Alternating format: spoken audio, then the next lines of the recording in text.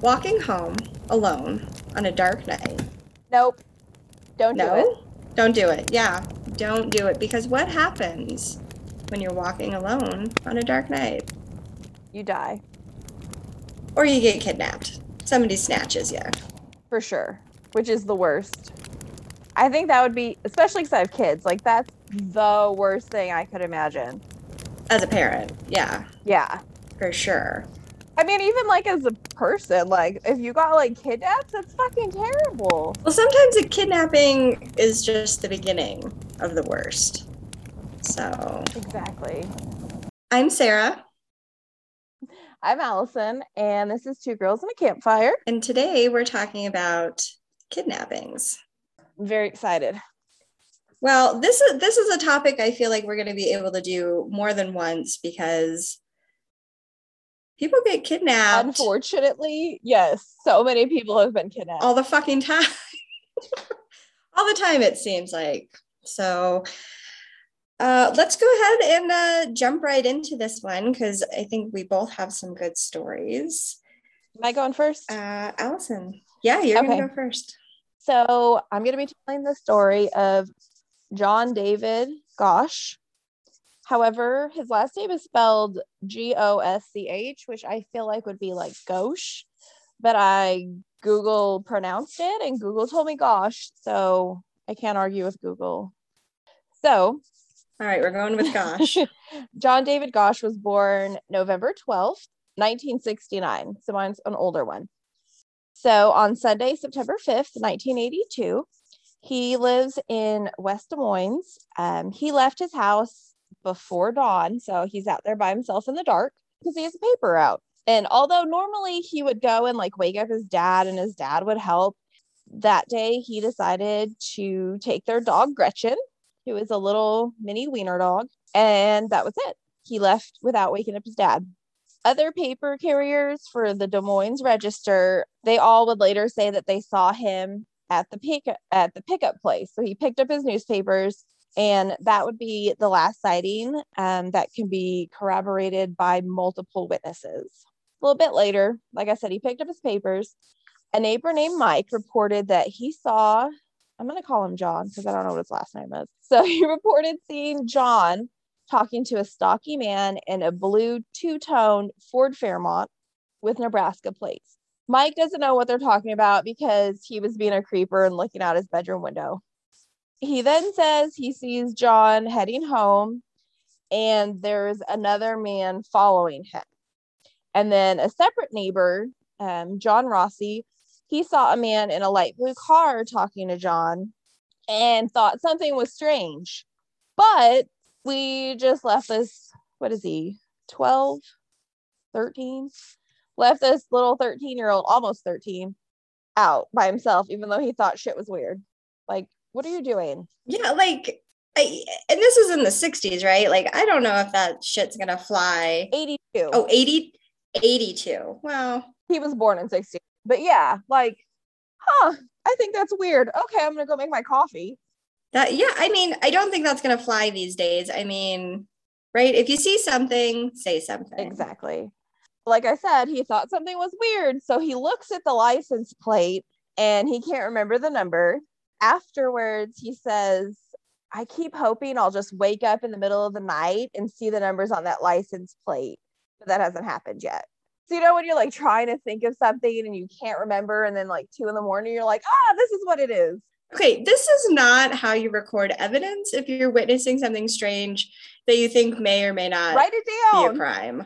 Write that shit down, people. Just write it. Take a picture. We live in the age of technology. Take a picture these days. Don't let shit. Don't lay in bed hoping that you remember who kidnapped the small child in your neighborhood. But also because everybody's like, I don't need to write that down. I'll remember. The fuck you will. Write it down. So he underwent hypnosis and told police that there were like a few of the numbers and that the plate was from Warren County, Iowa. Johnny's parents, John and Noreen, they start getting phone calls from customers complaining that, hey, where the hell is my paper?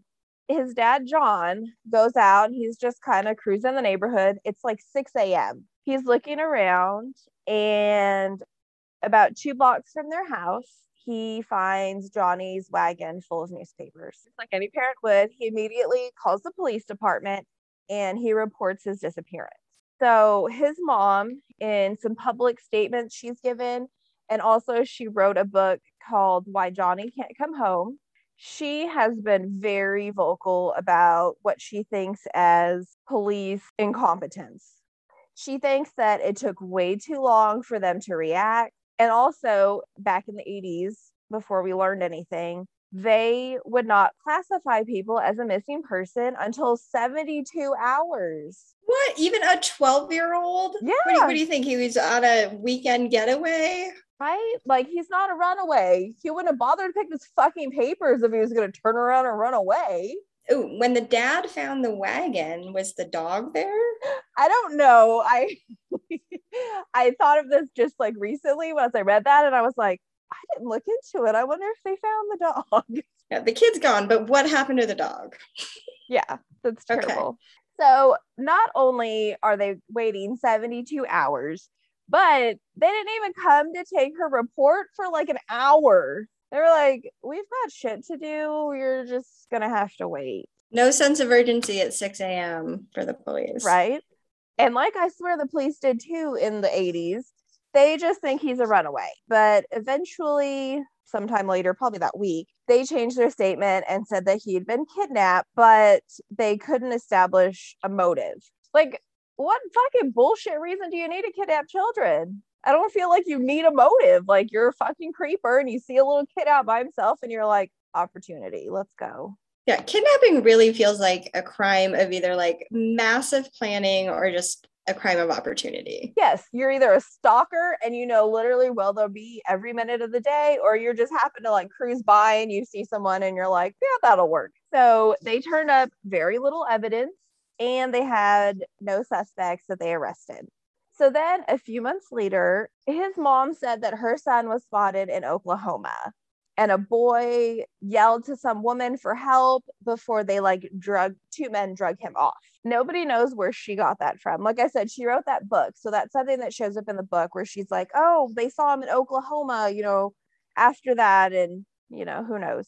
So you're saying there's no official report of somebody seeing him in Oklahoma? Yes. This is just this is just information coming from the mom. Okay. Well, so over the years, she's had several private investigators that have kind of went along trying to search for him. One of them was a retired New York City police detective, and another one was a retired chief of the Los Angeles FBI office. So, I mean, she's gotten, you'd imagine, very good investigators to come and try and find it. But I also imagine, what clues do you have? Yeah, where do you even start? Well, I guess you have the blue Ford. Okay. And a stocky guy. I don't know. That doesn't seem like a whole bunch. So then in 1984, almost actually 2 years later, his picture appeared along with that of Juanita Estevez on milk cartons. And they were the second and third children to have their face on a milk carton. So that was something super new that they were trying at the time. I want to just sidebar. I want to do some research into the milk carton kids. Ooh, that'd be fun. Interesting. Not fun. Yeah. Interesting. Anyways. The longer that time goes on, the more and more his mom is bitching about the way law enforcement handles not only her son's case, but just that of missing children in general. Right after he disappeared, she established the Johnny Gosch Foundation. And through that, she would go visit schools and she would speak at different seminars about the MO of sexual predators. And I'm like, what makes you an expert or even someone qualified to give talks about sexual predators when you just had a kidnapped child? So I don't know if she dipped herself in there and was researching everything she could, or if she was just going around, who knows, saying what. Well, yeah, I mean, I imagine as a parent, you're freaking out. Your whole world's been turned upside down. So it is really possible that she just did a whole lot of research on her own. But also, like, that's interesting that she went in that direction because at this point, there's no evidence that he's been sexually assaulted, right? Exactly. Or like that this was a sexually motivated kidnapping, because they aren't always. No. And it's the 80s. So it's not like she's online Googling, sexual predator cases or something. So she'd have to go to individual police stations and see if they would let her see the files to even like get information on different cases. So I don't know. I find it kind of far-fetched. Well, I think that libraries were still a thing in the 80s. So maybe she just did a lot of, yeah, I mean, it's still a lot of like, yeah, it's still a lot of like layman type on the ground, trying to get that information kind of thing. It doesn't seem like 2 years would be enough for her to really be an expert, but who knows?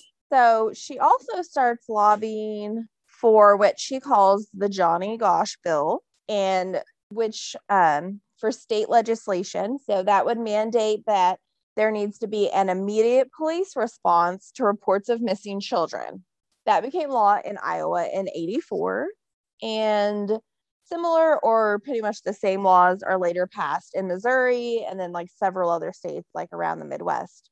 So in August of 1984, she testifies in Senate hearings on organized crime, speaking about organized pedophilia and its alleged role in her son's abduction. And again, I'm like, there's zero clues. How did we jump to, oh, he was, it was sexually motivated and he's in some kind of pedophilia organization? I mean, either the mom had inside information or she is just so devastated that she's just like gone to absolute worst case scenario. Right? Like when you Google some health symptom and you decide you have cancer, it's kind of like that, I feel like. Yeah, totally. I have cancer every day. When I Google every time. I just wish they'd give you a different option. Why is it always like you have a cold or you're have cancer? Die. Like there's nothing in the middle. Here's a secret from healthcare. You have a cold or you're going to die. There's no other diseases. So that's why. So as she's out here talking about all this organized crime and, sexual predators, she starts receiving death threats. From who? Again, I don't know. And is this her word again that she's like, look at all these hate mail I got. Those letters look like your handwriting. No, they're not. They're from people. Most stuff that she comes up with, there's nothing or anyone that corroborates like what she's saying. Interesting. All right. So this part I thought was pretty awesome. So she goes and testifies before the U.S. Department of Justice, and partially because of her testimony, the Department of Justice gives $10 million, and that's how they started the National Center for Missing and Exploited Children. All right. Crazy mom Gosch, making big moves. And then she was invited to the White House by President Ronald Reagan for the dedication ceremony. So, I mean, she must have been a pretty big part of getting that set up. So I'm like, that's fucking awesome. I like that when bad things happen and people use it to help other people.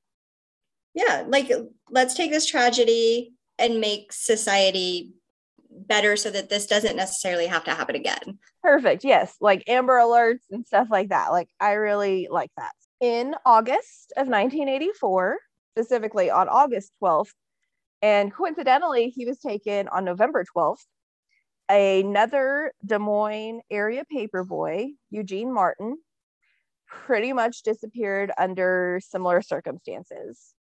He was out delivering newspapers. He disappears. Authorities aren't able to put a connection between the cases. But again, there's not a whole lot of evidence. So another thing that Noreen says is that a few months prior to the abduction, a private investigator who was looking into, her son personally informed her that there would be a kidnapping that would take place the second weekend in August, and it would be a paper boy from the south side of Des Moines. I think it was the investigator. Right? And then again, I'm like, well, did you tell the actual cops? Like, they could have gone and like warned people, don't let your fucking children go out and deliver newspapers. But where did this guy get this information? Exactly. Is he a psychic investigator? Or like I said, she had those two that were like specifically like very law enforcement trained. So you'd think they would be competent. But again, like there doesn't seem to be any evidence or anything that like backs up some of the stuff that she says. We're going to fast forward to 1986. And on March 29th, 13-year-old Mark James Warren Allen, Jesus, there's enough names. He told his mom he's going to go walk to his friend's house down the street, and he never made it. And he hasn't been seen since. And this is all in the same area. Yeah, all in like Des Moines, Iowa. Wow, okay. So then we're really jumping. Again, this is his mom. March 1997, she's awakened around 2:30 in the morning, and there's a knock on her apartment door. So one, her and her husband, Johnny's dad, had then already like divorced and moved. So waiting outside her apartment, she says it's Johnny, and he's now 27, and there's some man with him. So I'm like, well, how did Johnny know where you lived? Like, it's not like he went back to the house. Yeah, and it's far enough. It's been so many years, right? That like, yeah. How would you find a forwarding address at that point? Exactly. Okay. She says he's there. She immediately recognized her son. He opened his shirt because he had a birthmark on his chest. She says they talk for like an hour and a half. He was with another man, but not only did he not introduce him, like the guy stood there silently the whole time. So she's just having a catch-up session with her kidnapped son out in the hallway after? Apparently, right? Okay. And she said that Johnny keeps looking to this other guy, like kind of like for approval before he says things, which I'm like, he was there a half an hour, like 97, you didn't grab your phone and like dial 911 and leave it off the hook so they show up. You know what I mean? Something. There were cell phones in 1997, weren't there? Well, there was not. We didn't have cell phones. I had Blake in 2001. I don't have a cell phone. No, that's true. Okay. All right. Either way. Yeah, you could have done it on the house phone. Okay, yeah. Ask me how I know, because one of my children did it and the cops showed up. Does she talk about did she say what they talked about? Like what they talk about for half an hour? Well, an hour and a half. Oh, an hour and a half. Okay. That's what I'm saying. Like he was there like a significant amount of time. So he didn't say where he was living or where he was going. And then in a 2005 interview, she says the night that he came, he was wearing jeans and a t-shirt and he had a coat on because it was March. It was cold and his hair was like shoulder length and it was straight and dyed black. So after he up and leaves, she has the FBI create a picture based on her account of what Johnny looks like at 27. So like I said, she self-published her book, Why Johnny Can't Come Home, in 2000. And the whole book is her understanding of what her son went through. And she says it's based on research from private investigators and from that visit from her son. Well, did he tell her why he couldn't come home? Like, why can't Johnny come home as a 30-year-old man? What's up? Exactly. I need to read that book. I'm vaguely curious. It's probably out of print now, but use bookstore. You never know. So then September 1st, 2006, she reports that she's found a bunch of photographs were left at her front door. Apparently, she also has a website. So she posted some on her website. There's a color photo that shows 3 boys and they're bound and gagged. And then she says that there was a black and white photo that had her son at like 12, gagged, his hands and feet tied. And there was apparently like a brand on his shoulder. Like somebody branded him. And then another photo shows a man who may or may not be dead, who may have something tied around his neck. And she alleges that this man was one of the perpetrators who molested her son. She later says the first two photos had actually originated on a website featuring child pornography. So like she's not even keeping her freaking story straight. Well, like she's getting down in the dark webs of child pornography like in 2006, like, right? Okay. I mean, I don't want to necessarily like dismiss this because I've never had a child kidnapped. I imagine it like totally changes who you are, but this lady seems like she's been pretty wacko and has some like weird information. Right. So then on September 13th of that same year, an anonymous letter was mailed to the Des Moines police. And this is what it said. Gentlemen, someone has played a joke on a grieving mother. The photo in question is not one of her son, but of 3 boys in Tampa, Florida, around 1979-1980. They were challenging each other to an escape contest. There was an investigation concerning that picture made by the Hillsborough County, Florida Sheriff's Office. No charges were filed and no wrongdoing was established. The lead detective on the case was named Zalva. This allegation should be easy enough to check out. Nelson Zalva, who worked for the Hillsborough County Sheriff's Department in the 70s, said the details of that letter are true and adds that he also investigated the black and white photo before Johnny went missing. So this is older than his kidnapping. He says, I interviewed the kids and they said there was no coercion. Yeah. Coercion? Yes. Okay. It's been a long day. Or touching, and he could never prove a crime. When asked for proof that this was indeed, that same photo, he couldn't provide any. They made a documentary, Who Took Johnny? And that came out in 2004. And according to the documentary film, only 3 boys in the pictures were identified by law enforcement, but not that one picture that they thought was Johnny. And Noreen still believes the pictures to be of her son. This is going to jump around a little bit. It gets fucking weird. So in 1989, 21-year-old Paul Bonacci told his attorney, John DeCamp, that he had been abducted into a sex ring with Johnny as a teenager and was forced to participate in Johnny's actual kidnapping. According to John DeCamp, why is everyone in my story named fucking John?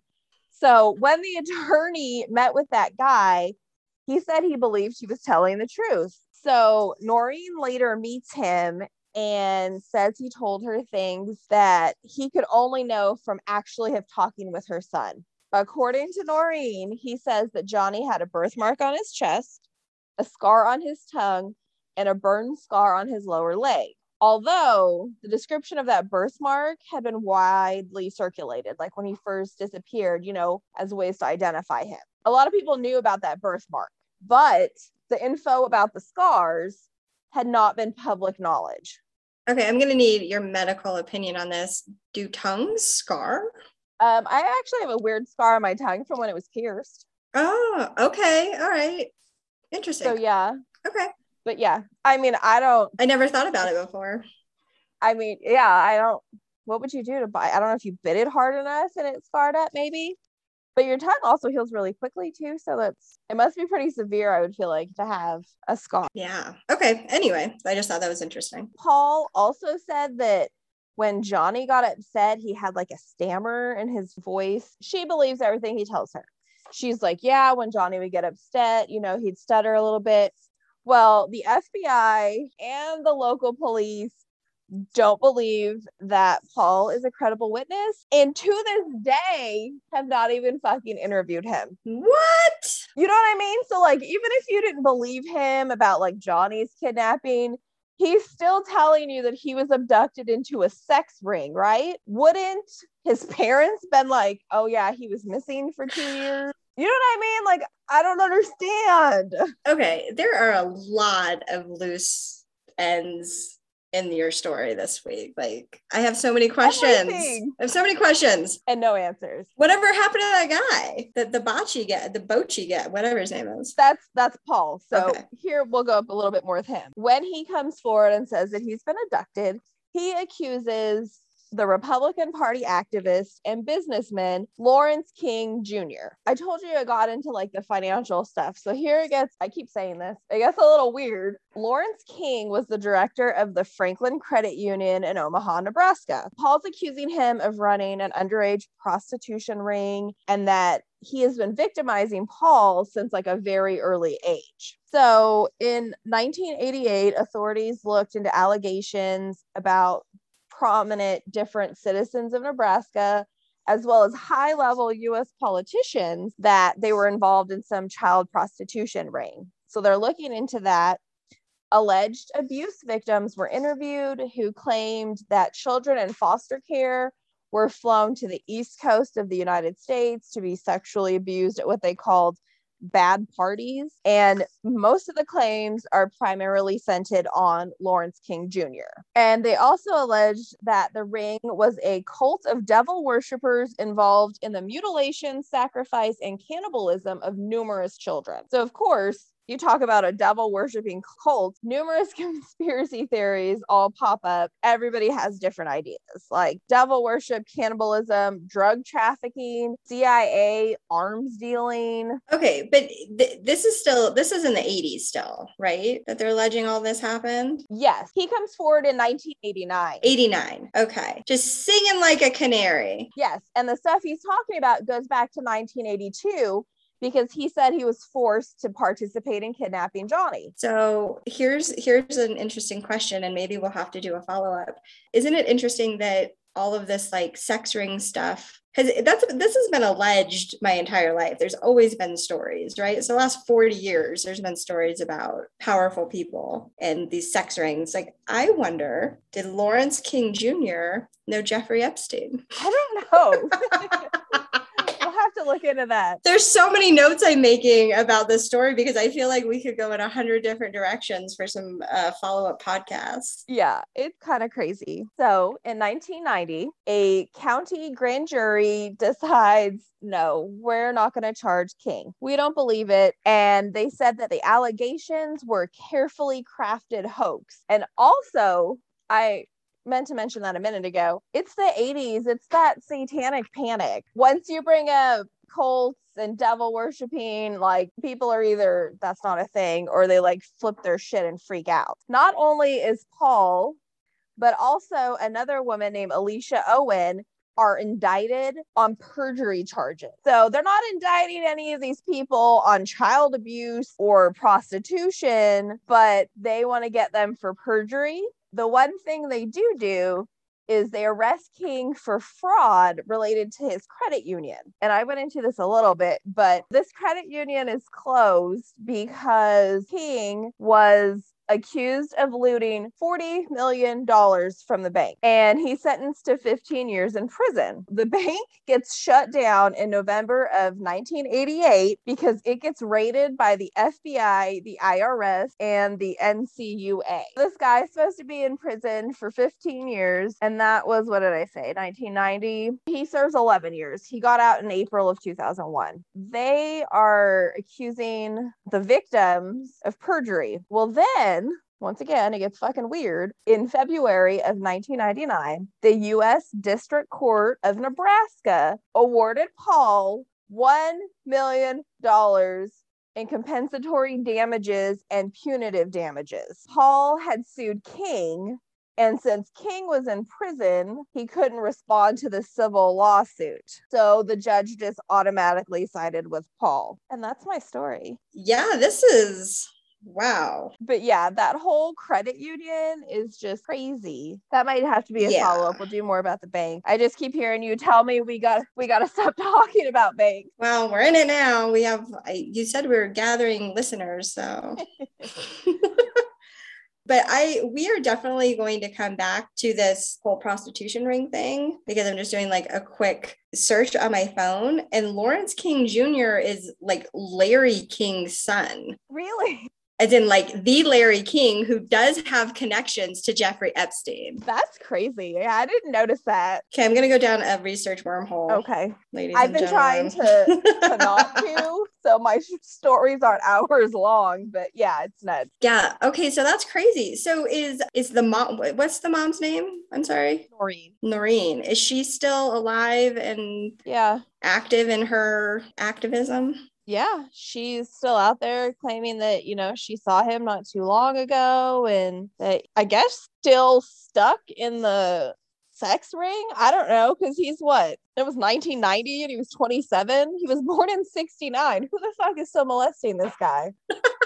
Well, I mean, okay, but like when you're stuck in that, like if you're in that, like if he's still alive, I mean, you just kind of become one of the perpetrators, I imagine, right? Right. Like, If he's out there kidnapping people, maybe.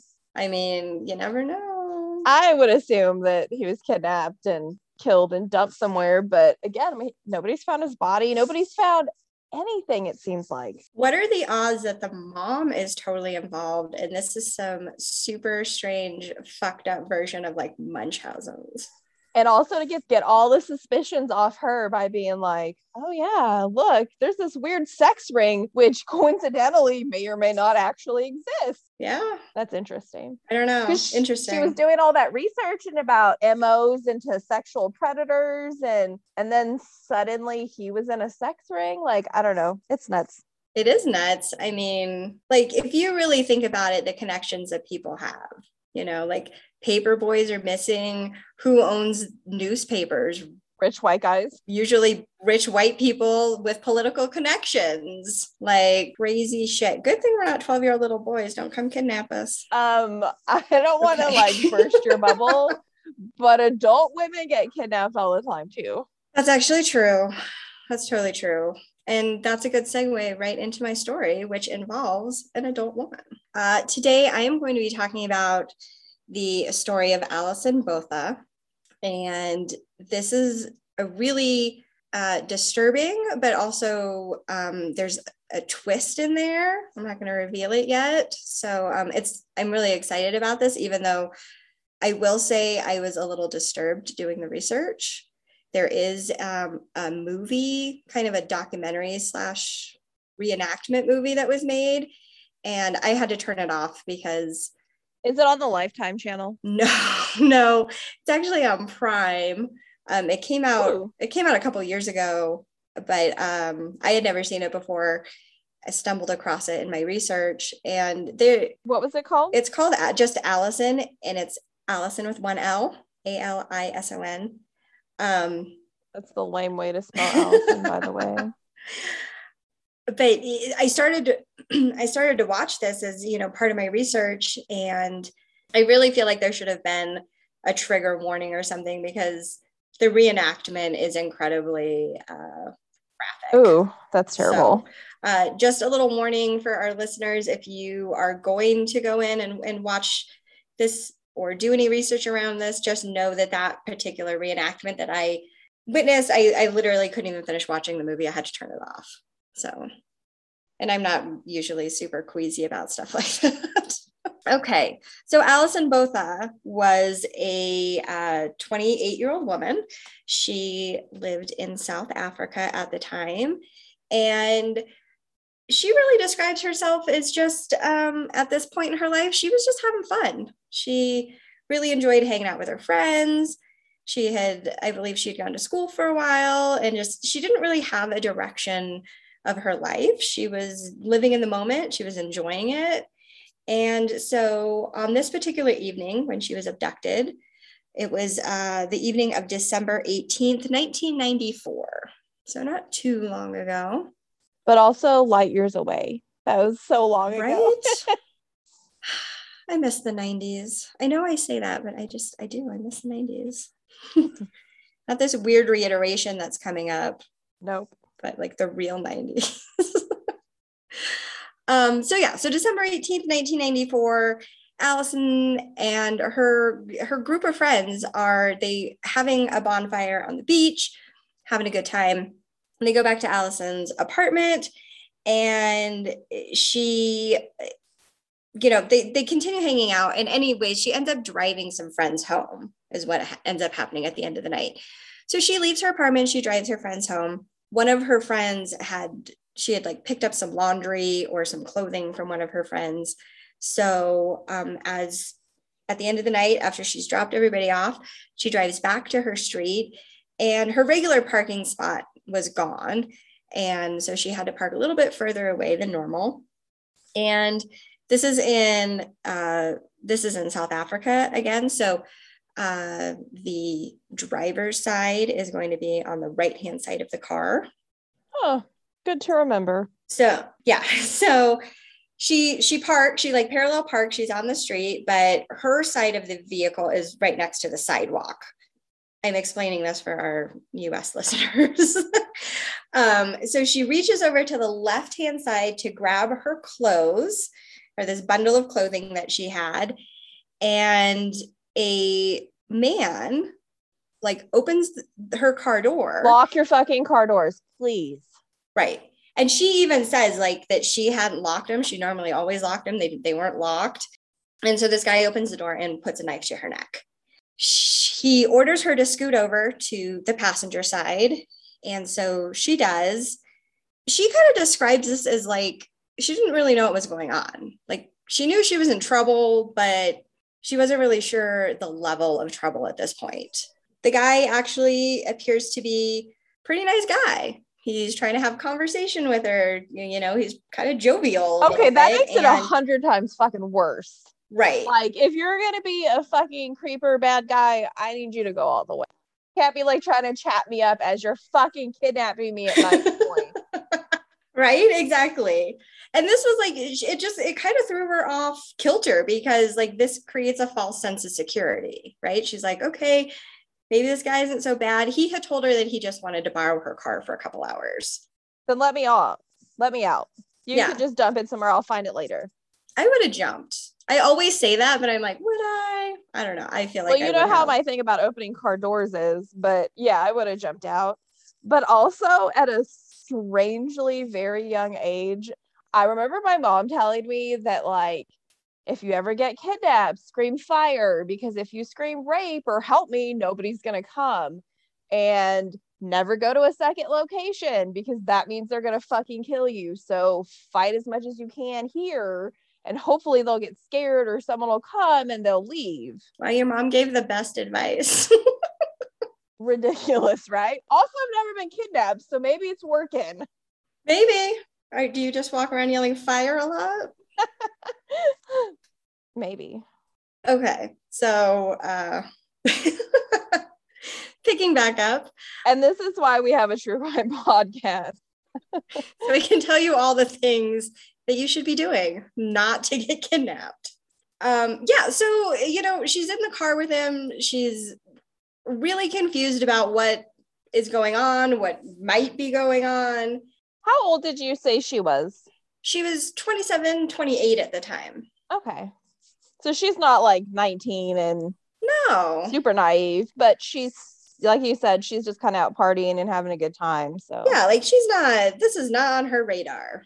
She's kind of going along with it. And then the man that was driving goes to I believe it was a hotel, and he picks up a second guy from the parking lot of this hotel. Okay, if I hadn't jumped down already, second guy coming, fuck yeah, I'm jumping out. Exactly, right? That's so fucking scary. Yeah, I mean, like one perpetrator, but then you start adding people to the mix, your odds are declining. Now you're outnumbered. So she even says at this point that she's like, oh shit, because as jovial as the driver guy has been, the guy that got in the back seat, he looks like the creepy killer, crazy eyes, dirty guy that you would imagine is kidnapping women in the middle of the night, right? So she knows at that point, shit's about to get real bad. At this point, they end up driving her out into a deserted area on the outskirts of their town. And at this point, the nice guy is still playing kind of the nice guy role. He does rape her, but the way that she describes it is that he was kind of nice about it. you know, that he was just like, hey, I'm gonna have sex with you now, like, you know, and then that might even be worse. Like, I don't know. That's just fucking terrible. Right. Like, I mean, it's terrifying no matter what, but then you add confusion on top of it. Like, so he finishes, and then he asks the second guy if he would like to have sex with the lady. And the second guy, obviously, we've already established, is not, he's there to do his business. He knew what was up, and he is not going to be nice about this. And so she really describes it as just a, you know, a very traumatic and brutal experience at this point. So after the rapes, they pull her out of the car and they begin stabbing this woman. And they stab her over, I believe she says over 30 or 40 times, kind of just, and there's no real, like, they're not necessarily stabbing. I mean, I guess they're trying to kill her, but like, it's wild. There's no, it's like, yeah, just her probably flailing her arms, and then they both have knives and they're just jabbing whatever they can get, I imagine. Right. And I guess, you know, the more sinister guy, number 2, he actually was talking about trying to mutilate her genitalia. That didn't end up happening. So after they've stabbed her, she's still breathing. And they, at this point, try to cut off her head. So I mean, this is just, and I mean, I can't even imagine. She does say that she isn't feeling any pain. Like, she can see kind of what's happening. She's seeing the knife coming towards her, but she's not really feeling anything. And I can just imagine you're in shock. There's massive amounts of Thank God for adrenaline. Yeah. You know, so after they tried to decapitate her, you know, they're just slashing at her throat.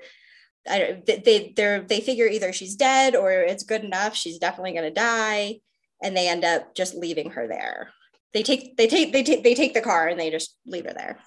So are they that incompetent at stabbing people that they were like, yeah, that's close enough? Or like, did they have like shitty knives? Like, I don't know. You stabbed her 50 times. How did she not die?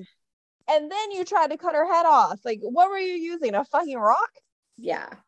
I mean, it's like, it's incredible to me to think that like somebody could withstand this amount of physical assault and then, you know, still be not just alive, but like coherent.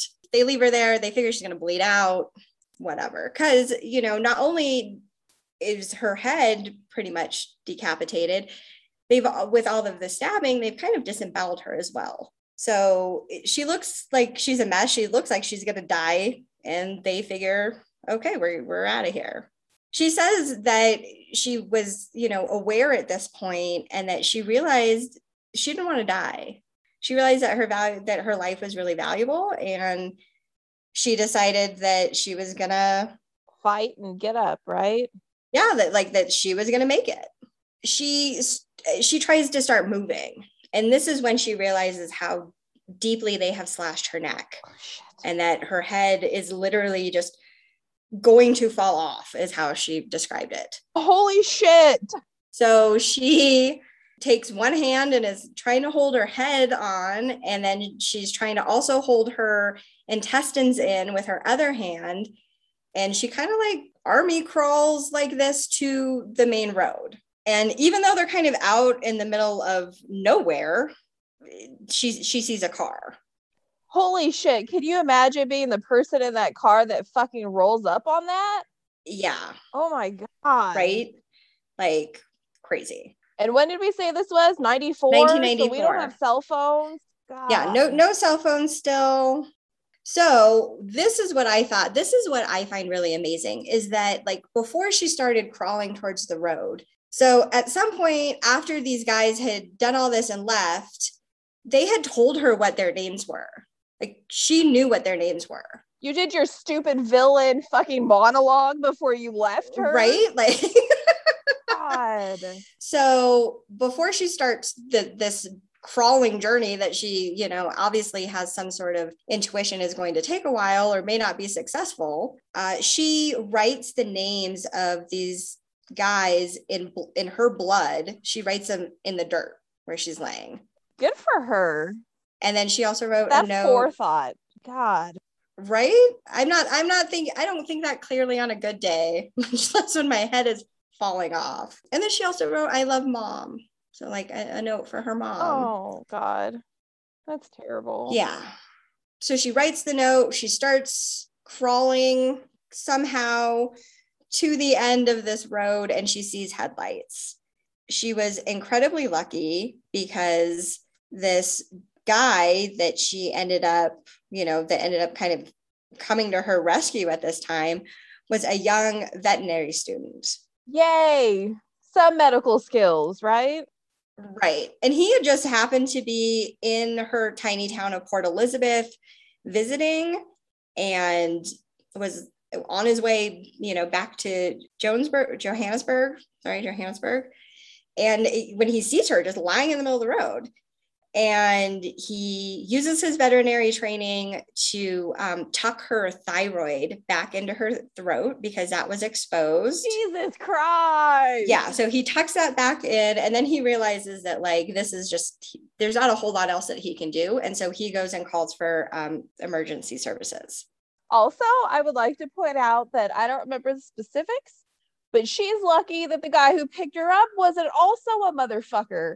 Because there was a story about someone who got like dumped and left for dead. And then she crawls to the road and the guy that picks her up fucking rapes her. Oh my God. That's like the ending of what horror movie is that? There's some horror movie where like a pretty well-known one. I don't know if it's Texas Chainsaw Massacre where she like gets away. They repicked her and up. Then like the car that's coming down the road is like just turns around and takes her back. Yeah, that's just kill me. I don't want to do it again. Yeah, you're right. I never even thought about that. Well, luckily Allison did come across a good Samaritan and not another motherfucker. And so he calls for help. She's rushed to the hospital and doctors are just like astounded. They have the fuck, are you still alive? Yeah, like they have no idea how she has survived. But also, she hasn't really lost consciousness either, right? Like, yeah, that's kind of unheard of too, with like the blood loss and the evisceration and the fucking dangly head. Oh my God. Yeah, exactly. But if she did, I'm sure she would have died. If she had lost consciousness before she made it to the road. Yeah, at any point. That would have been it. Yeah, I can imagine. Yeah. And that's probably what's keeping you going. Like, I can't pass out right now. Like, what if they come back? What if I just bleed out? So one doctor said that he had never seen such severe injuries in all of his 16 years of practicing medicine. And that includes car accidents and gunshot wounds. Shit. That's freaking terrible. And I did not do any research into the crime statistics in South Africa, but I have a feeling that I have heard that that there is quite a bit of crime in that part of the world for whatever reason. So, I mean, this doctor probably saw some shit. Yeah, this doctor has seen a lot. So even though Allison was on the brink of death, she pulls through. They put her back together. She pulls through, and not only does she survive, she remembers everything about her attackers. Like, she gives a very clear description. She remembers their names. She remembers little bits of information that they were talking to each other about, in the car or during the attack. Like identifying stuff. Because she had all of this, these guys were arrested pretty immediately. And they were dubbed the Ripper Rapists, is what they called them. Can I take a minute to just say that I hate fucking journalists that give murderers names? That's terrible. I know. Why are they always trying to make it catchy? Right? I don't need to remember that shit. So both of these guys they were captured. They went through a trial, and they both pled guilty to 8 charges, which included kidnapping, rape, and attempted murder. Oh, good. At least they pled guilty, right? Can you imagine living through that bullshit and then having to get on the stand and be like, Yeah, the first guy very gently and politely raped me. And then he said yada yada. Like, you have to fucking keep reliving it. No. No, you're right. I mean, you're going to relive that every day of your life anyways. You don't want to tell that story to strangers. Right. So they were both found guilty and sentenced to life in prison in August of 1995. So, I mean, this was pretty shut and done as far as like you're thinking like, you know, these big cases. Like this that was is quick, pretty much too. in less than a year. And she gets that closure and that, thank God they're not on the fucking street anymore. Like, that guy knew where you lived. Yeah. What if he fucking came back? Yeah. So, you know, obviously she survived, but she suffered a lot of emotional and just mental trauma, you know, like she, you know, this was incredibly traumatic. And so she decided that in order to completely recover, that she needed to face what happened to her in a really real way. So she began traveling the world and telling her story. Was she like originally from South Africa, or was she like just living No, there? she was born and raised in South Africa. Okay. So she was actually one of the very first women from South Africa to speak publicly about rape, both in like her home country and what happened to her individually, and then on the larger, you know, scale of like the global pandemic of rape. So in 1995, she won the Rotarian Paul Harris Award for courage beyond the norm. Yeah, I would fucking say so. And she also won Femina, Femina. Femina. She won Femina's, She won Femina Magazine's Woman of Courage Award. And she was also honored as Port Elizabeth's Citizen of the Year. Wow. Did she have any like physical problems after? Do you know? She talks a little bit about some ghost pain. Obviously, she has scars. I wonder if like her thyroid's working after he like shoved it back in. Yeah. None of the online article research that I did went into any detail about that. There might be some more of that on. She might talk about that personally on the movie documentary that they did. But like I said, I had to turn it off. So I didn't even get that far. Well, definitely if I watch it, skip the reenactment, because what the fuck were you thinking? Right. The story is bad enough. You don't need people there. Yeah. And I thought about just like trying to fast forward, but I had been so triggered at that point that I was just really done. Since this attack and since her attackers have gone to jail, Allison has written 2 books, and in 2016, her survival story was brought to life in that movie, Allison, that we talked about, that you can find on Prime. And today she is actually still considered one of the most inspiring motivational speakers in the world. Yeah, she is. So the thing that I thought was really kind of amazing, just from a woman's point of view, is that she actually went on to have children. Wow. And that, you know, that has been a big part of her process of moving on is having children. So I just thought that her having children like that, to me, just says like, it's such a sign of growth and of empowerment to take that back, especially because they had talked about mutilating her genitalia or like trying to mutilate her reproductive organs. Well, and especially because can you imagine like going to meet strangers to date even? Yeah. Like, no. I'd be like, okay, well, we've dated for 3 years. I guess you can come to my house. Yeah, exactly. With some witnesses. Like, I imagine it would be freaking terrifying. I really think that her story stands as both an example of the human depravity that's in the world, that somebody could do something so awful to another human being, but it also really showcases the strength of the human spirit. Yeah, again, she took something so terrible and then turned it around, and now she's an inspiration. She's an inspiration, yes. And if, you know, you had something similar happen to you and you're like, look how she's overcome, I can do it too. Absolutely. Role model. Thank you. Role model. There you go. She had this quote that I wanted to share because I really resonated with me. I thought it was powerful as somebody that has experienced, you know, certain amounts of trauma, as most people have. She says, life can sometimes make us feel like the victim. Problems and hardships and traumas are dished out to all of us, and sometimes they can be divided very unfairly. Remind yourself that you do not have to take responsibility for what others do. Life is not a collection of what happens to you, but of how you've responded to what has happened to you. And I know that that's been said, a million different ways by a million different people, but for me, it just holds a little bit more water coming from somebody. She lives it. Yeah, that has lived something absolutely soul-crushingly traumatic. And not only did she manage to survive, she managed to go on and create a life for herself and continue to thrive. And again, use what happened to her to help and inspire other people. That's awesome. So that is the story of the abduction of Alison Botha. That was rough. It was like a good story, but wow. Yeah, it's a rough one, but I also think it's important for us to talk about the rough ones, right? Like, especially because she was a survivor. Like, that's amazing. All right, super. I said I was always going to try and come in with something light, but I didn't manage that this week. I did not manage that. All right, campers. Well, hope you enjoyed talking about kidnapping. What are we going to talk about next week, Allie? We are talking about twins. Ooh, twins. Do you have something in mind already?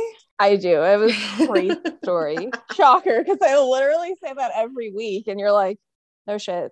That's the whole point of your podcast, is to have crazy stories. But yeah, I'm very excited. Okay. All right. Well, twins next week. Can't wait for it. Super excited. And until then, we'll see you around the campfire.